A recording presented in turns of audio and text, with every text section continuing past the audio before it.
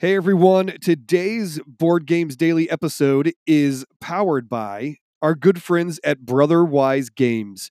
Check out their latest offering, Call to Adventure. You can pre-order it now by going to brotherwisegames.com/store.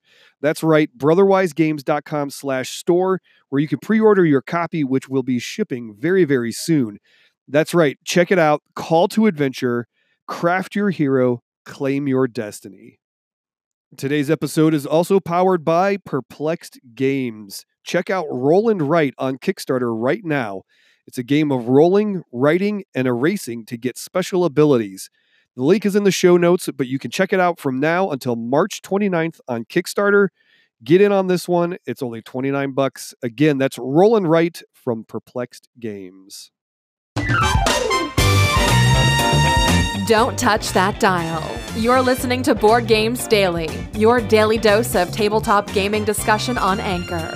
Now welcome your hosts, Jeremiah Isley, Scott Firestone, and AJ Skifstad.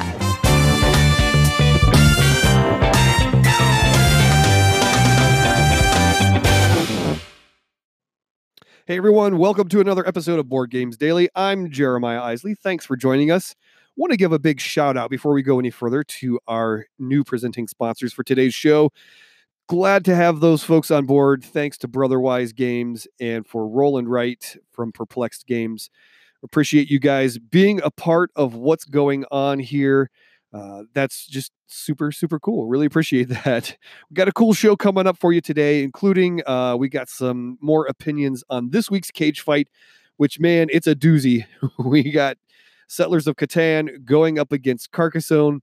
So get in there, go out there to Board Games Daily on Twitter, get your vote in. It's pinned right at the top. Just go check it out there. And what else do we have? Oh, it's Wednesday. That means we'll be introducing a new topic. So Firestone's going to bring that to us. And who knows what other kind of crazy hijinks is going to take place. There's going to be shenanigans, I'm sure of it. Anyway, we're going to get into this one. Thanks again for tuning in to Board Games Daily. Let's get going. Let's stop talking about the show and do the show. Here we go. This one is fresh off the game table. It's time for more board game buzz as Board Games Daily gives you a first impression of the latest games to hit our tables.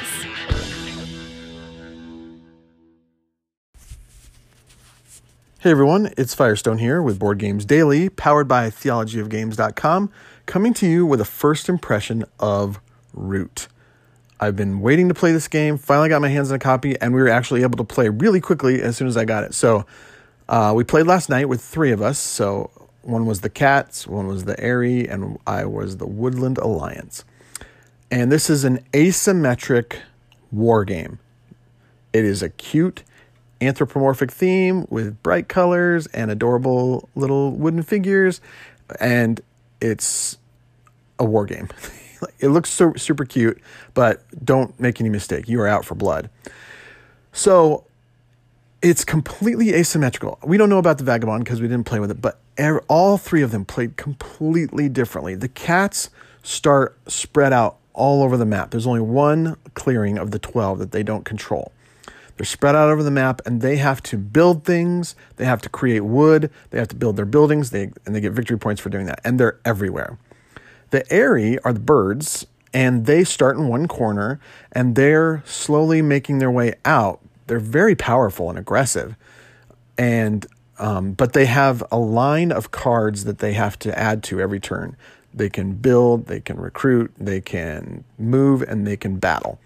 And every turn they have to add a card to this lineup. And if they ever can't follow through on their orders, like, oh, you have to battle in a mouse clearing. Well, if for some reason something happens and they're unable to do that, if any part of that action is they're unable to do, then there's an overthrow of their leader. They lose victory points. The leader card that gave them some kind of special ability is put aside, and they get a different one, and they kind of have to back off again and start over a little bit. So they're super aggressive, but kind of fragile, and everyone at the table can see what they can do, and so you want to keep them in check. You go, oh, they have to be able to move out of a rabbit area. So if I run in there and battle him there and take him out, he can't move from that rabbit area, and it'll screw him over in addition to the fighting. So anyway, lots of nuances there. And then as the Woodland Alliance, I was kind of quietly moving around and building up support. Hey, the woodland creatures don't want the cats or the birds to take over. They want to self-govern or whatever. And so you're kind of building up these sympathetic clearings and putting your warriors out and just slowly spreading across the board. And you get supporter cards that allow you to do things. And anytime an enemy moves into one of your clearings, they have to give you a supporter card. And so they're actually helping your cause. And thematically, it's, they're upsetting the people because of their strong arm tactics. And so, I've gained a new supporter because of that. And so anyway, really interesting game. We all loved it. There was a slight hiccup, and we fully believe that this is due to us playing for the first time. But there are cards in it called the Favor of the Foxes or Favor of the Mice. There's one for each of the 3 different kinds of quote-unquote suits in the game. And if you control 3 clearings of that, then you play this card, and it wipes out everything. Every other piece in those clearings, and the person gets victory points for them. So this person went from, they were still tied for first with me, and then they just won in one turn. They won with this card. So we're like, that seems like an aberration. Now, obviously, one person didn't know those cards were in the game. I literally got that card on the first turn and didn't have any context for what it meant. So I had ditched it earlier. And so really, if we had known about those cards earlier, we wouldn't have allowed that to happen. So there are certainly things that we would do next time differently. And even aside from that, there are things we would play differently. The mice needed to be more aggressive, and I needed to spread out a little bit more, and just things like that. So I'm anxious to play this game again. It was super fun, very asymmetrical. And unlike, you play games with different factions and things like that, and you're often like, oh, that was cool and fun. Now I want to play this other one, and then I want to play this other one. But this one, I do want to play the other ones, but I also want to play mine again to play it better. So Root was really fun, and it lived up to my expectations of how, all the hype that it's getting seems justified. It's great. I can't wait to try the expansions and just everything about it. Super cool game. Check out Root from Leader Games. Talk to you later. Bye. You can be more than just a listener. If you're listening via the Anchor app, you can be a part of the discussion by using the voice message feature. Don't just sit on the sidelines. Download the app and join the conversation today.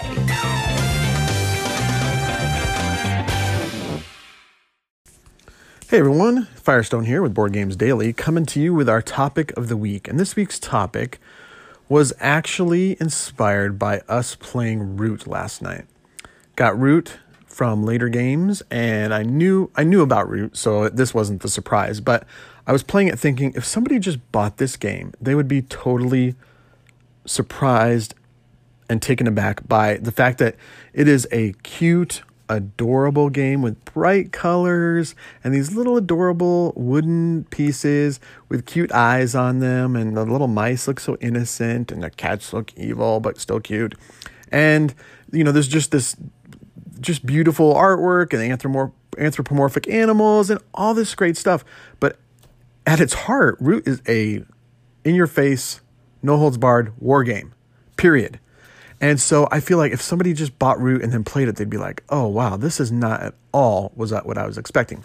I did expect it, so that's not my question or my answer. But what game did you play thinking one thing about it and playing it and realizing, oh, this is something completely different? And for me, it was Legends of Andor.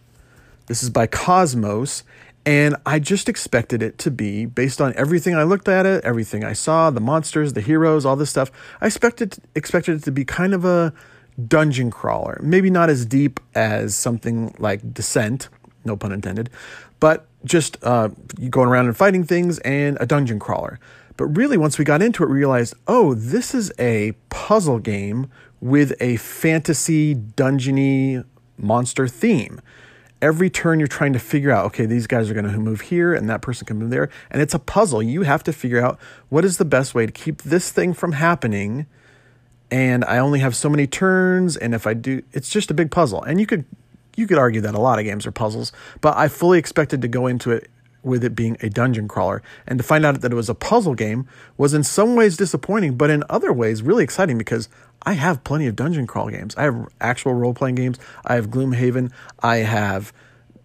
You could argue that Gloomhaven is not a dungeon crawler, but I have Descent. I have plenty of games in that space, and so I don't need another one. So having one that's a thematic puzzle game, my kids love fantasy themes, so that just helped bring them in.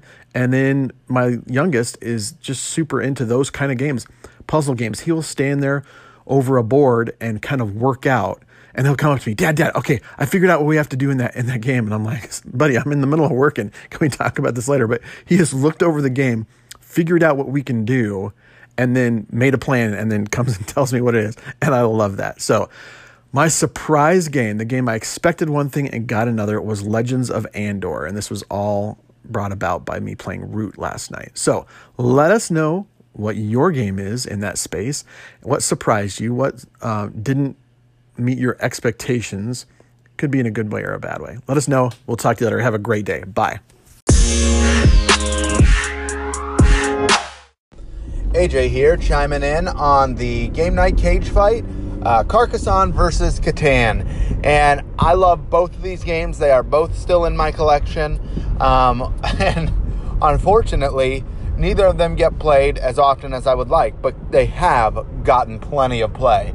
These boxes have wear and tear on them, and I played the heck out of them. And every now and then they reemerge. I probably play each of these games probably about twice a year, I would say, that they come out. So which one's my favorite? Well, this is a tough decision. I like them both a lot, but I like substance more than I do simplicity sometimes. And this is the case with these two games. I want the substance of Catan over Carcassonne. Carcassonne with its expansions and Catan with its expansions both have a lot more to offer and a lot more to discuss if you want to go that route. But if you're going base game, and that's what I'm talking here, I love the substance of Catan. I love that there's the resource management, the trading aspect of the game. I like there's the dice rolling. I like the building mechanism. I like gaining the cards that can help you. I think they're called advancement cards. I can't remember anymore. But I like that there's just more going on in Catan. What I don't like about Catan is the dice rolling without mitigation.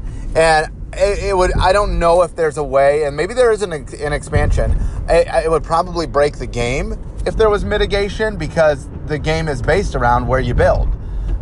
So I don't know if there was dice mitigation, how that would affect the game. If it was like different players could do it, or maybe only players could do it on their turn for territories they control. I don't know. That's the only thing I don't like about Catan, is there is no dice mitigation. And so if you're just having a really crummy game, you're having a really crummy game. But the same thing can be said about Carcassonne too. If you just keep pulling road tiles and road tiles and road tiles and road tiles, and other people are pulling city tiles and being able to farm those, and you keep trying to crack in on farming, and all you're doing is building roads and trying to farm, you run out of your meeples too fast, and you're getting half the points everybody else is getting by building because you're building roads. And this is base game. So I mean, I just think, both games have their brokenness to them. It's luck of the draw with Carcassonne, and it's luck of the dice with Settlers of Catan. So I like Settlers of Catan more. I like that there's just more substance to it. But heck, I love both of these games, and they're both still in my collection. But we want to hear from you. Make sure you check us out on Twitter. Make sure you place your vote there. Or you could always call in, too. We'd actually love to hear your voice and see what you think. That's it for now. Check you later.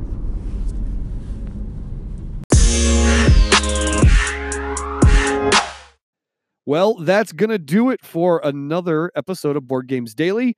We've got more coming at you Friday, so just come on back, including I'm going to have a little conversation with Cole Worley, the designer of Root that Scott just talked about earlier in the show.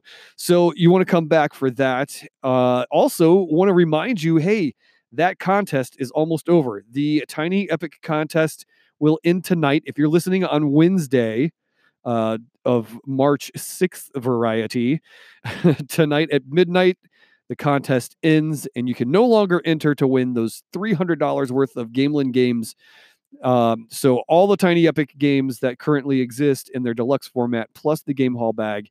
It's a big, big prize. It's a cool contest from our good friends at Gamelin Games. Want to give them a big shout out for that. They're super awesome folks. And also today is the last day you can get in on their Tiny Epic Tactics Kickstarter as well. So go check that out on Kickstarter. All right, I'm going to get out of here for now. Come back on Friday for more Board Games Daily. For my co-hosts, AJ Skifstad and Scott Firestone, I'm Jeremiah Isley saying today, yes, today is a good day to play a game. Thanks for joining us today. Board Games Daily is powered by theologyofgames.com. Don't forget to head over to theologyofgames.com to check out all we have to offer, including written reviews, our YouTube channel, and 2 other podcasts. If you enjoyed this show, don't forget to subscribe, rate, and review us on iTunes, Google Play, or wherever you're listening. Thanks for listening, and go put a game on the table.